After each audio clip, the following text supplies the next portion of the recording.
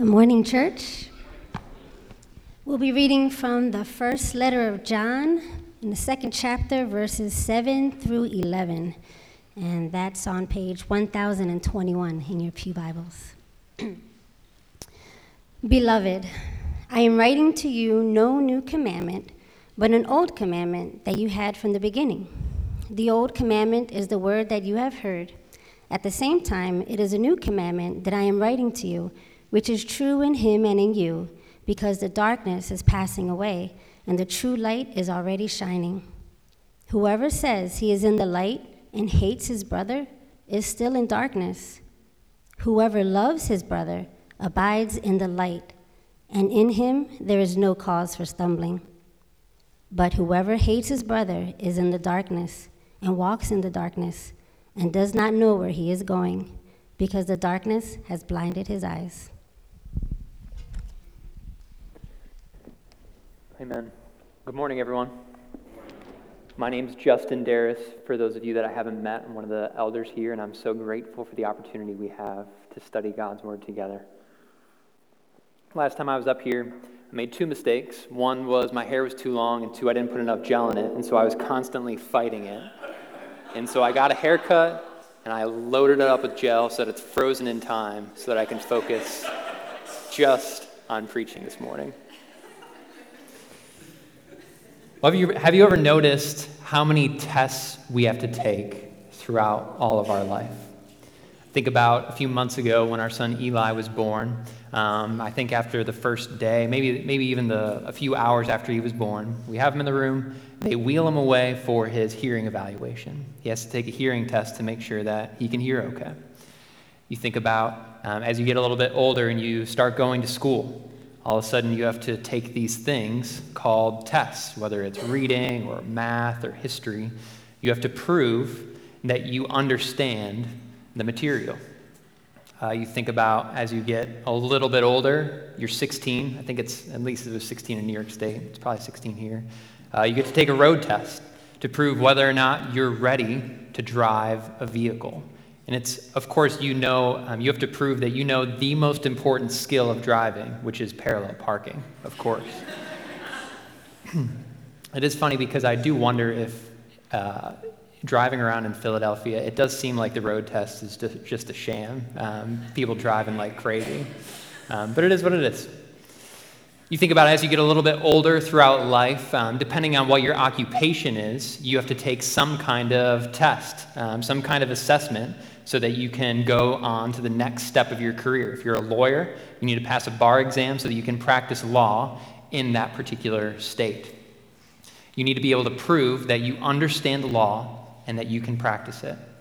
What's odd is that there are some things that are really important that we don't have to take tests for. A few months ago, Kelsey and I had a baby. You don't need to take a test to take a baby home. You just take that baby home. You would think the most important thing in the world, and no qualifications needed. Just go for it. But we see life is full of tests. And lately, as we've been studying 1 John, John has been giving us a series of tests to help us understand who we are. John is giving us a series of tests to help us understand, do we have fellowship with God? Do we know if we are in Christ? He's giving us tests to help us understand, are we walking in the light? This morning, we'll see that in 1 John chapter 2, John is giving us a test so that we can prove that we are walking in the light. And we do that by loving one another. And that's our main point this morning. We prove we are walking in the light when we love one another. And so to better understand that main point, we're going to stop at a few different places. We're first going to see this old but new command. Then we're going to see the test itself and what John says that test is. And then we're going to finish with the results. Based on how you scored in that test, what are the results that you can expect afterwards? So first, let's look at this old but new command. What is this command? Well, we can see from the context here in verses 7 through 11 that this command is focused on loving one another. You see there in verse 9, whoever says Whoever says he is in the light and hates his brother is still in darkness. Whoever loves his brother abides in the light. So we see here that the focus of this command is love for our brother. John is really, he's taking love and hate and pitting those two things against each other. And so what we can gather from that is there's not really middle ground. We're either loving our brothers and sisters or we are hating our brothers and sisters. And so this command is to love one another. But it does get a little confusing, right? Because we see John start off by saying, I'm writing you no new commandment, but an old commandment. And then in verse 8, at the same time, it is a new commandment that I'm writing to you. So what's going on there? Why does John say that? Well, we have to ask the question, what makes this commandment old? Well, there's two ways this commandment is old. First, if you think back to the Old Testament in the book of Leviticus, God gives his people this command to love your neighbor as yourself. And so throughout all of time, love for neighbor, love for brother, love for sister has been core to the Christian faith. So it's old in that it's been around since the beginning of the scriptures. But it's also old to this particular group of people. Why is that? Well, you see, the people that John is writing to, when they heard the gospel message, they were hearing this commandment to love their brothers and sisters along with it. You see in verse 7, the last line of verse 7 says, the old commandment is the word that you have heard. And so when they originally heard the gospel call, the call to faith and repentance in Christ, they were also hearing that as a follower of Christ, you are called to love your family. You're called to love your brothers and your sisters. So it wouldn't be anything new to them. It would be like the first thing they learn about Christianity. And we have that with some of the things that we do, right? Think about when I grew up playing baseball, especially early on when you're learning to play the infield. The first rule is keep your body in front of the ball. Don't just step, but body in front of it. That's the first rule of playing defense in the infield. I think of myself as a Buffalo Bills fan, teaching my son to be a Buffalo Bills fan. The first rule is that we hate the New England Patriots, right? Or we would have accepted Tom Brady stinks, all right? That's the first rule that you come across as a Bills fan. Think about the first rule of marriage. If you're a man and your wife asks you if it looks like she's gained weight, the answer is always no. That's always the right answer. These are some of the rules that we come across in different things in life. And so the first rule for the people in the church here that John is writing to is love one another. You're called to love one another. So it's an old commandment, but it's also a new commandment. And why is it a new commandment? Well, John's making a connection here to what Christ said in John 13. So Christ is with his disciples, and he's there in right before they have the Last Supper, and he's talking to them, and he says this. He says, a new commandment I give to you, that you love one another. Just as I have loved you, you also are to love one another.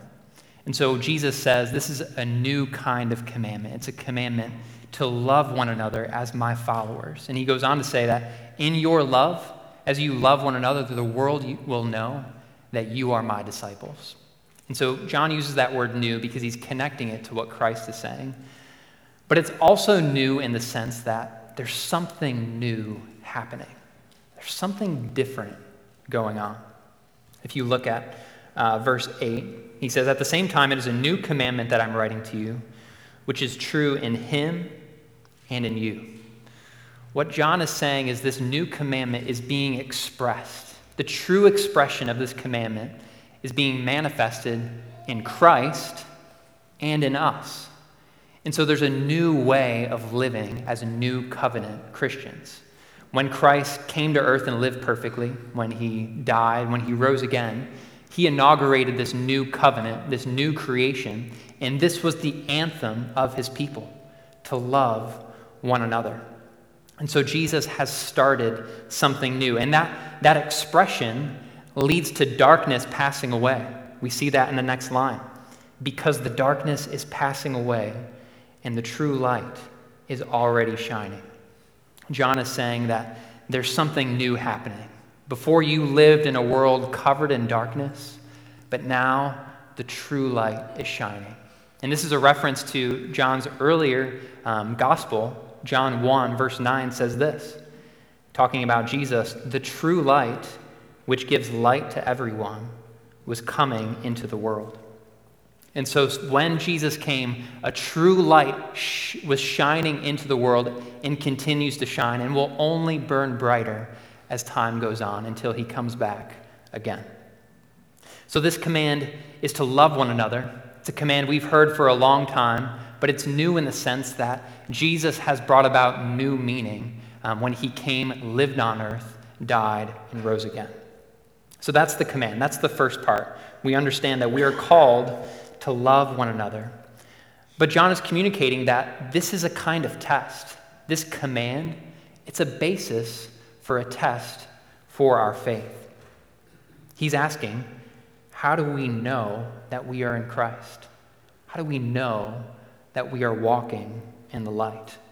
Well, he says, we know we're walking in the light if we love our brother. And he makes it very clear. If you hate your brother, you're in darkness. If you love your brother, you're walking in light. He's communicating that we prove we are walking in the light when we love one another.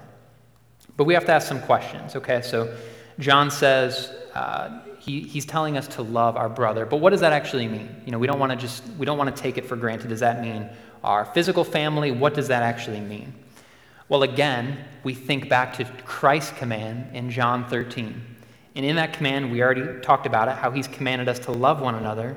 He says, by this all people will know that you are my disciples if you have love for one another.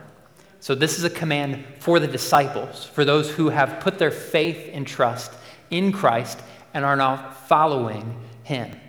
It's a command to love our brothers and sisters in Christ.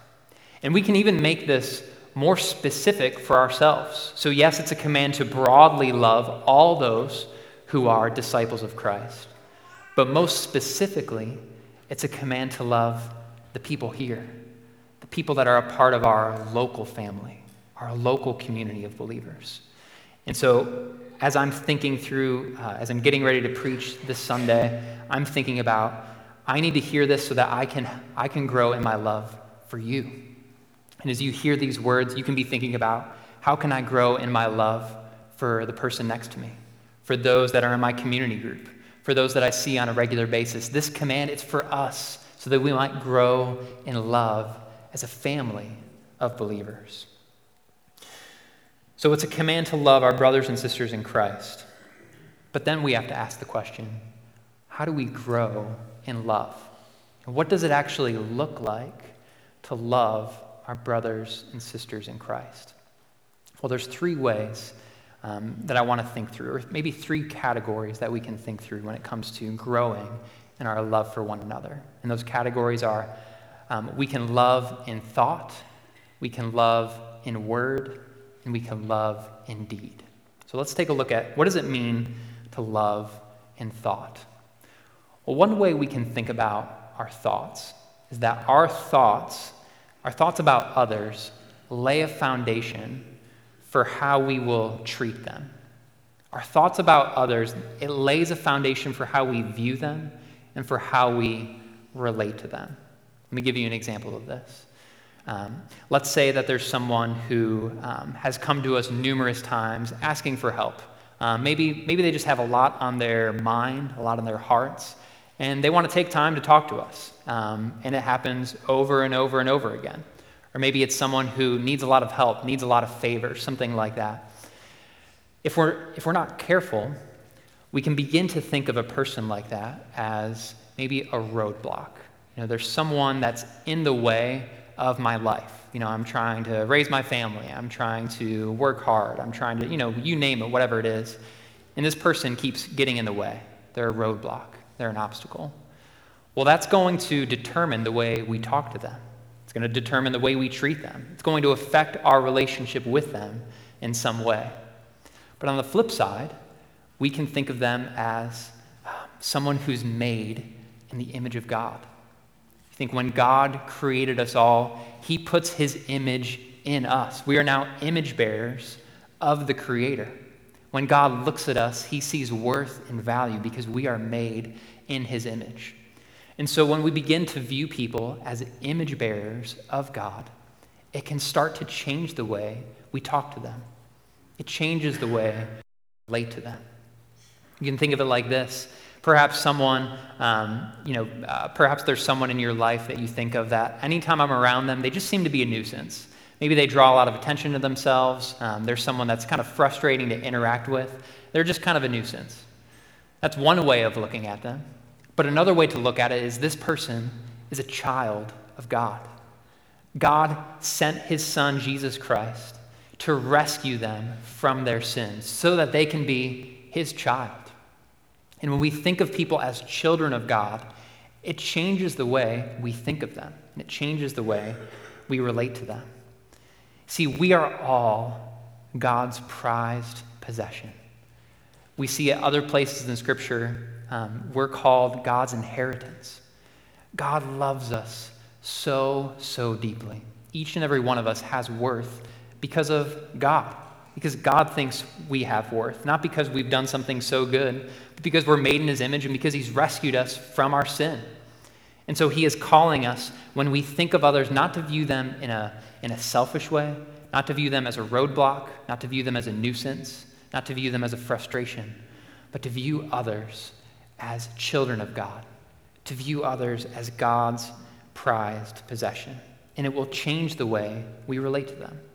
So we love each other in the way we think, but we can also love each other in our words. Ephesians 4:29 says this, "Let no corrupting talk come out of your mouths, but only such as is good for building up, as fits the occasion, that it may give grace to those who hear."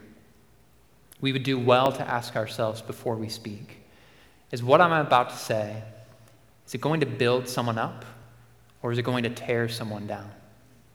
Is what I'm about to say, is it going to give grace to the people that hear it, or is it going to spread toxicity towards those who hear my words? See, especially in our culture where we're very quick to speak and slow to listen, how often we sin against one another and we show hatred towards one another with our words. You can think about, especially right now, we just prayed for the elections coming up. Right now, I mean, if you watch TV that has commercials, you've probably seen, some of the political ads, right? Dr. Oz isn't even from Pennsylvania, all of that thing. Dr. Oz lives with his mother-in-law. And one thing I've been thinking about, it's nothing new. It is what it is. But there are very few commercials that are arguing for a particular individual's platform, or whatever it is. It's typically tearing someone down. And why is that?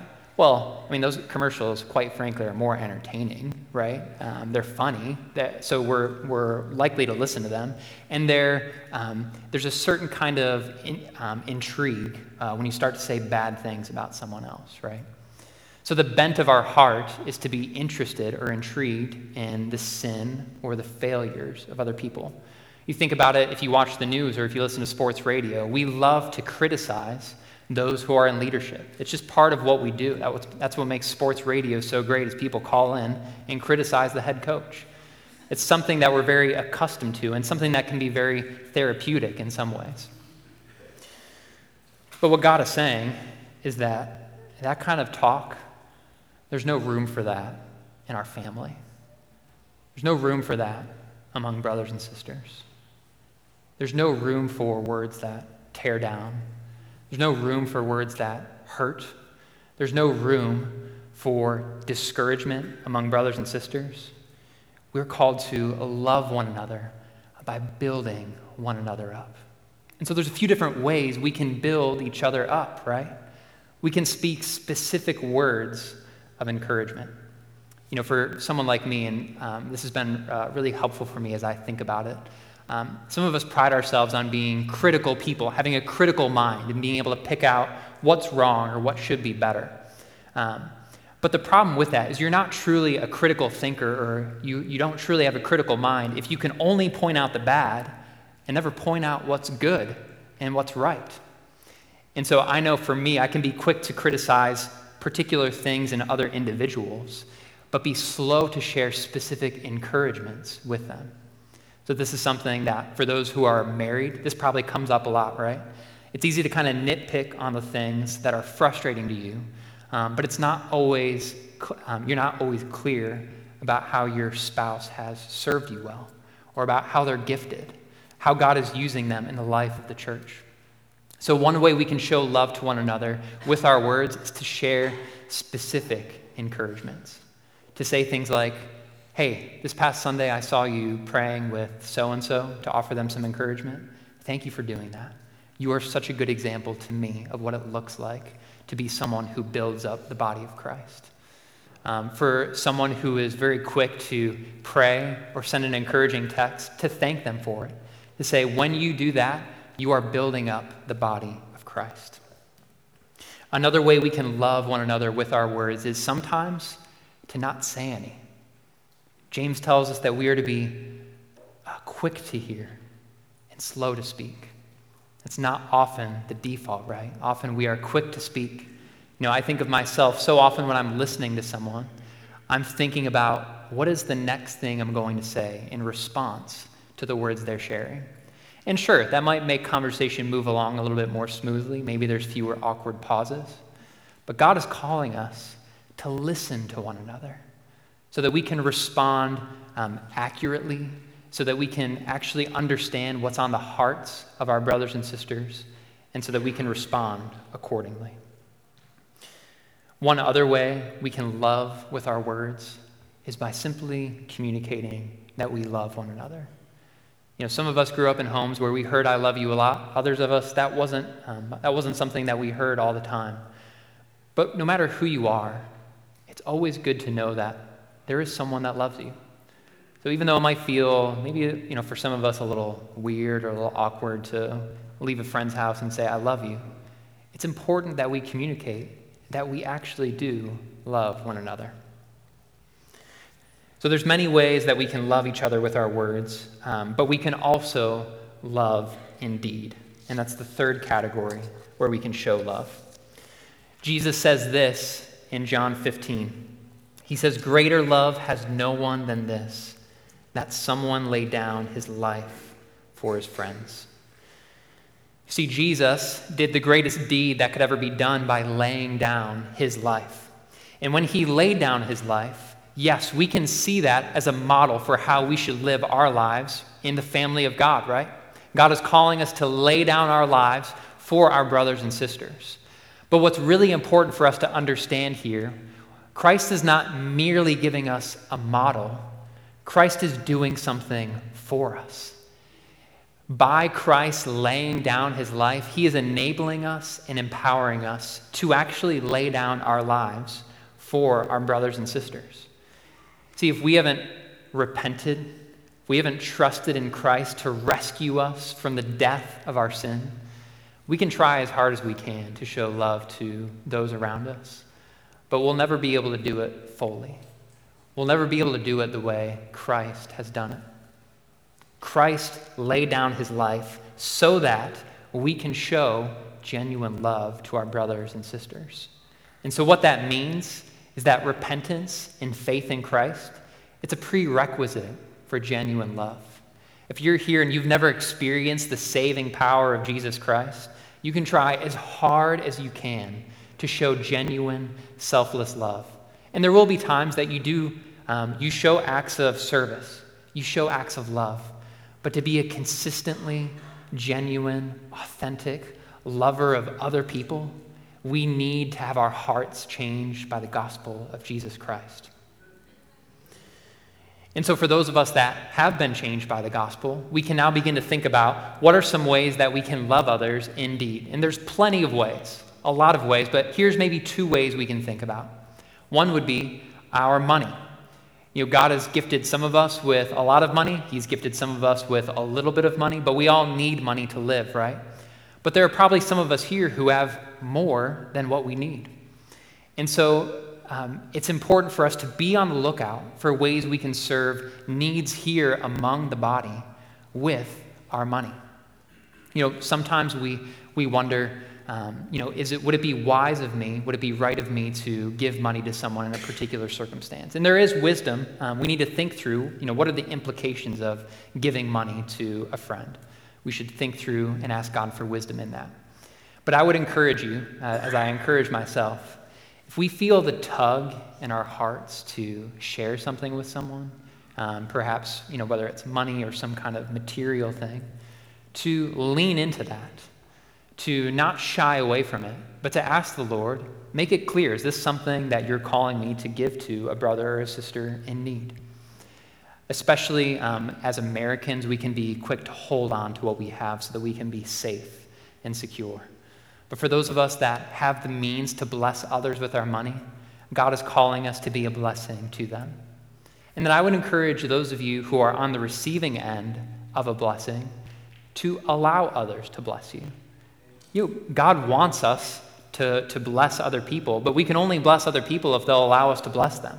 And so if you're on the receiving end of a gift, whatever that might be, thank the Lord for it and allow others to bless you. So that's one way we can lay down our lives. Another way we can do it is our time. And I think sometimes this is the more difficult one. With money, it can be a one-time sort of thing. But with time, it tends to be a over the long haul sort of thing, something that I know I really struggle with. If you're anything like me, you like to have a schedule, and when that schedule gets kind of out of balance or something comes up, it can be really frustrating. I think about one time I was heading down to the Alpha Care banquet down in Philadelphia. And this was before Kelsey and I were married. We'd been dating for maybe a month and a half. And so I was really excited to see her. She was living in Delaware at the time, so we'd only see each other maybe once a week. So I was so excited. I dressed up, looking sharp, can't wait to see her at the banquet. And I'm driving on Lincoln Drive, which is precarious already. And it just so happened that at the time they had milled Lincoln Drive.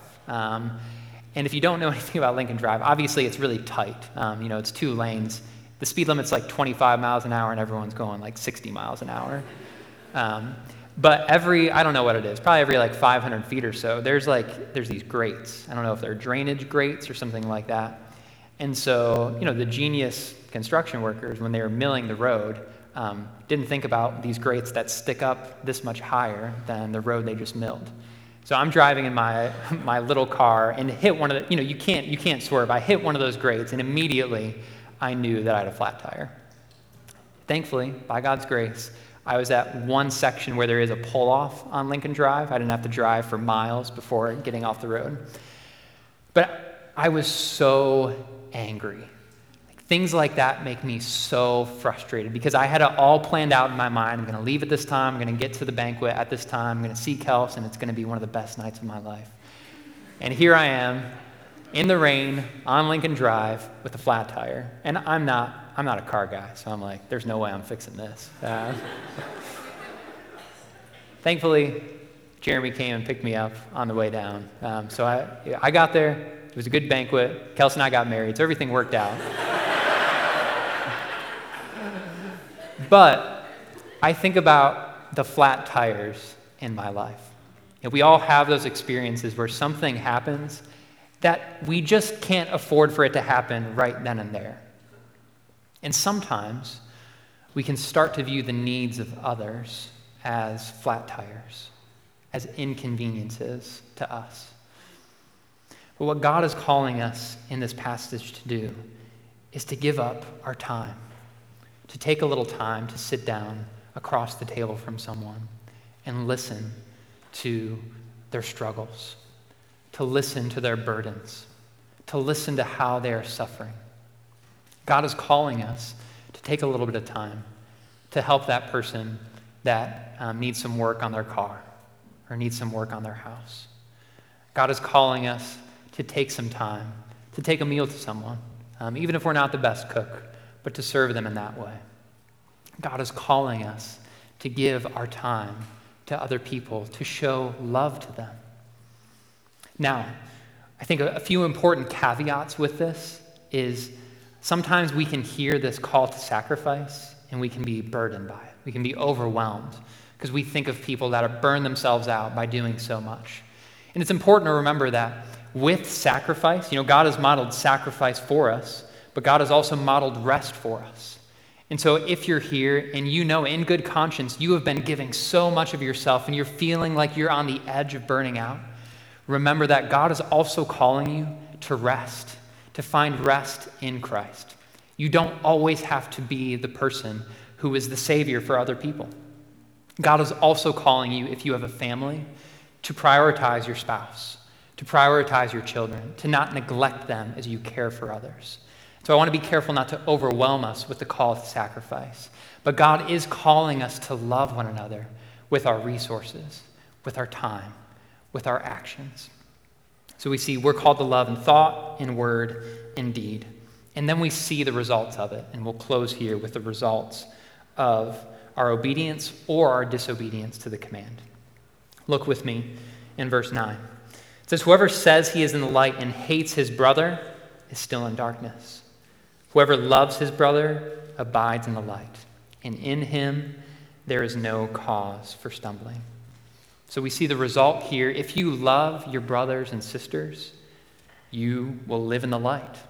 That's the result. You'll be walking in the light.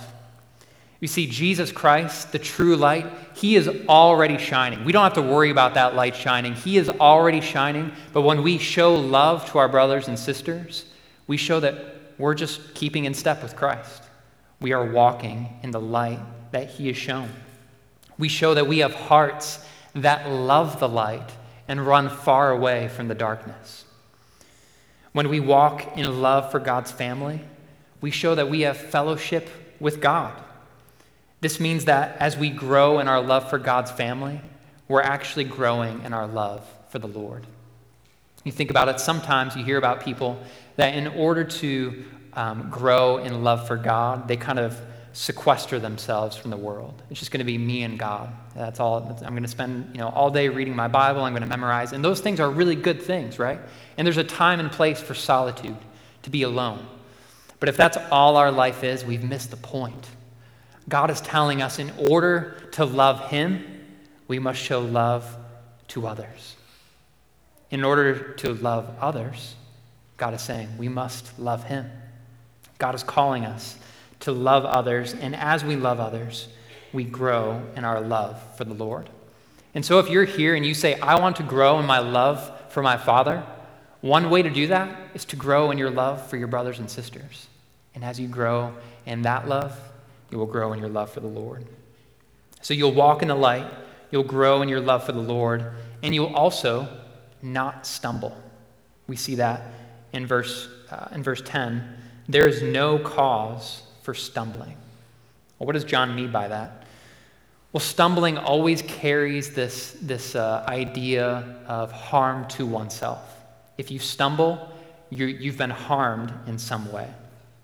And in this case, that stumbling and that harm would be falling into some kind of sin.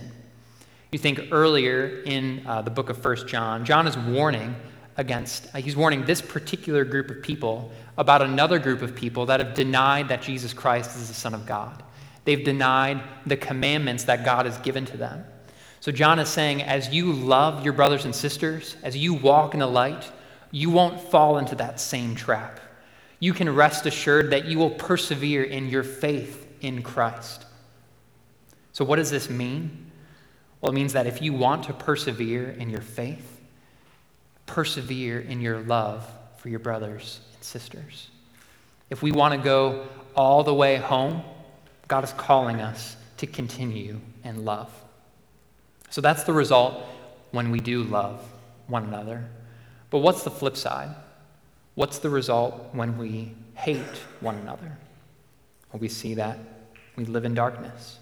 Verse 11, but whoever hates his brother is in the darkness and walks in the darkness and does not know where he is going because the darkness has blinded his eyes. So the result of hating our brothers and sisters is living in darkness. And what are the implications of that? Why is it bad? And, obviously it sounds bad to live in darkness, but why is that not good for us? Well, we see here that we won't have fellowship with God. Look in the last chapter, chapter 1, verse 6.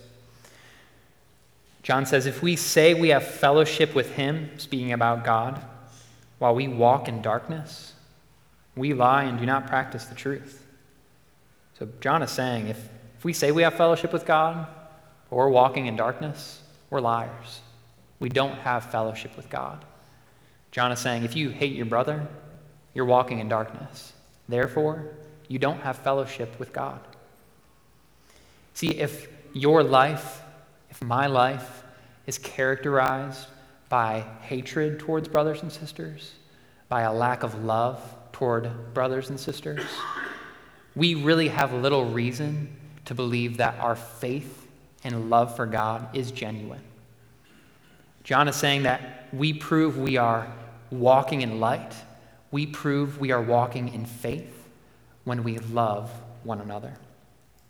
So we see we won't have fellowship with God, but furthermore, we'll be lost. You see that at the end of verse 11. He does not know where he's going because the darkness has blinded his eyes.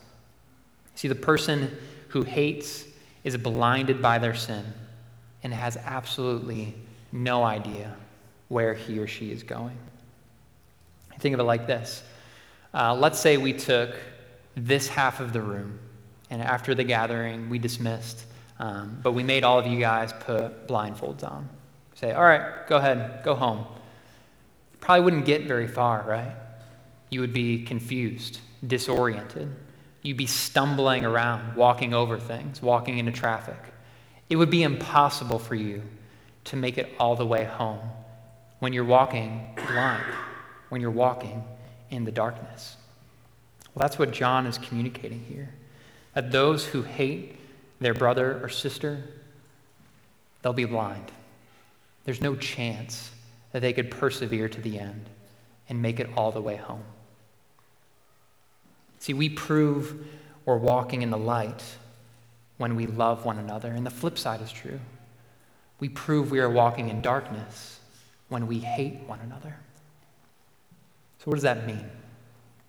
The good news is that there's hope for each and every one of us, right?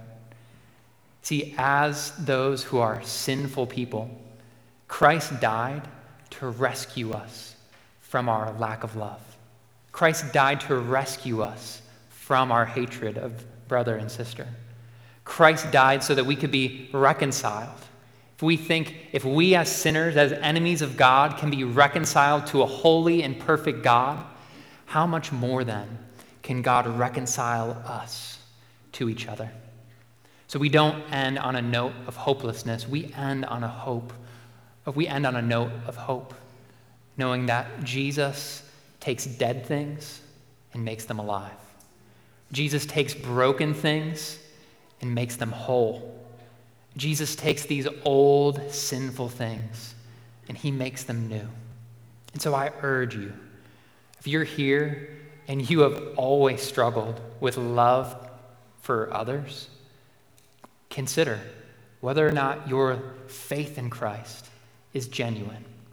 If you're here and you know that you're a follower of Christ, but you're like me and you struggle to love one another, we still need the grace of God, right? We need God's grace to continue to perfect us because our love for each other will not be perfect until we make it all the way home.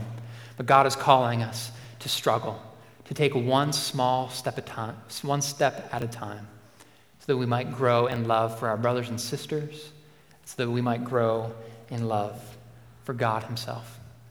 May God grant us grace to love others as he has loved us. Jen Starkey will come now and lead us in a prayer of application.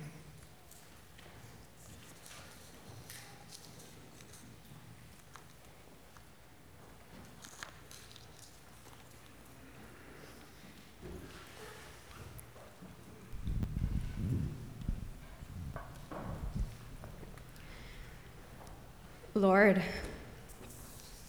you are holy, and yet you've spoken to us this morning. You've spoken to us through our brother in the faith, John, and then through Justin. And we are reminded how feeble we are. We can't uphold our own lives, let alone love each other well.